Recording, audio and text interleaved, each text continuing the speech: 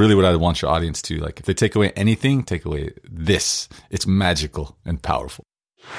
Hello, friends, and welcome to Soul Path Parenting Take 5, your parenting reset, where we serve up bite-sized inspiration like a juicy little soul snack so you and your kids can live your best lives. This is your host, Amy Breeze Cooper, and today we're hearing from Micah Salaberrios. He's going to share with us emergency empathy. Micah is the author and host of The Art of NVC, that's nonviolent communication. If you want to hear more about NVC, check out episode 25. In this excerpt from our interview, Micah teaches us emergency empathy, and he's going to share a story. Early in the COVID crisis, Micah headed home to be with family, and of course, not long after, got into a conversation, let's just say, with his mom where he was feeling triggered. He took a moment to collect himself, and that's where the story resumes. I'll let Micah take it from here. So and then I went back in. I was like, okay, I'm ready to talk. And then it was instant. You talk down to me. You think you're above it all.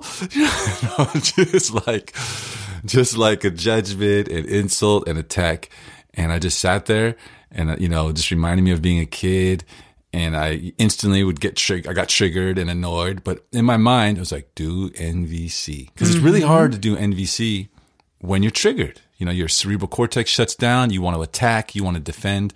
None of that is necessary. You don't need to attack. You don't need to defend. All you want to do is dodge the insults. Don't take them personal. And then emergency empathy, which is guess how they feel and why. So someone's like, you think you're above it all. And then in my mind, I'm like, okay, how does she feel and why would she feel like this? And then the thing is, you don't have to be correct, but you do have to be pure in your intention. You don't want to be like subtly insulting or guilt tripping. Oh, our argument was about global warming. The first thing I initiated. I'm thinking you're arguing about dishes in the sink or something. Well, at least it was a worthy topic. No. It was all political. It was all political. And the thing is, we're actually really aligned with our politics. I was just, she said there was this documentary I should watch. And I was like, I'm not that interested in that topic. It's too complex. You can only research so much. I was like, I don't want to do a deep dive in that right now. And that was the problem. But so my emergency empathy, my first one was like, are you upset because you think I'm misinformed about that topic? And then what happens when you do emergency empathy? You guess how they feel and why. So you're asking them a question about their favorite subject, which is themselves. Like all of us love ourselves, right? I mean, the majority of us. You're asking them a question about something they know about, which is their inner world. And then you're asking them like, just you're asking with real curiosity about what's going on. And that just feels good. That's like love. That's like the feeling. That's like almost the most concentrated, powerful way to show someone love is like, are you this because of this?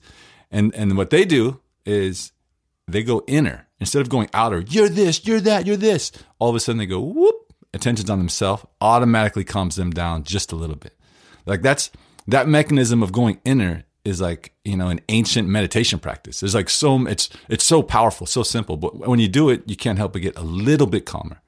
So she went from like 95 to 90, and then gave me information. It's like, no, I'm, and give me some more. And so I did it again. I was like, okay, so you're upset because you think it's dangerous for me to not know more about this topic, and it feels weird to say these things in that moment. And then a couple more, but she calmed down a little bit more. And then I said, oh, wait, is this about the Elon Musk thing that we were talking about earlier? Because that was another. And then, but every time I would do it, right? Because every time I would do it, she'd get calmer, until we were back at a civil, normal level of dialogue. Now we can resume communication. Because when someone's triggered, you can't communicate. And it took like the whole thing, 10 minutes. I think it was 5 minutes of emergency empathy. Boom, trying this, dodging. It took me a while, actually, in the very beginning when there was an onslaught of insults. I had to do emergency empathy in my own head first before I could even get the strength to verbalize it. Because it's hard to dodge insults and guilt trips but it really worked. And within 10 minutes, we were laughing, giggling, and the whole thing blew over. Before, it would have been tension for a long time. Pretty helpful, right? Next time you or someone else gets triggered, give it a try. You can learn more about nonviolent communication in episode 25. Subscribe, rate and review this podcast if you're enjoying what you're hearing, and check us out on Instagram where you can see Emergency Empathy laid out as a graphic, as well as YouTube where we are now launching Take 5 videos. Thanks so much and have a wonderful day.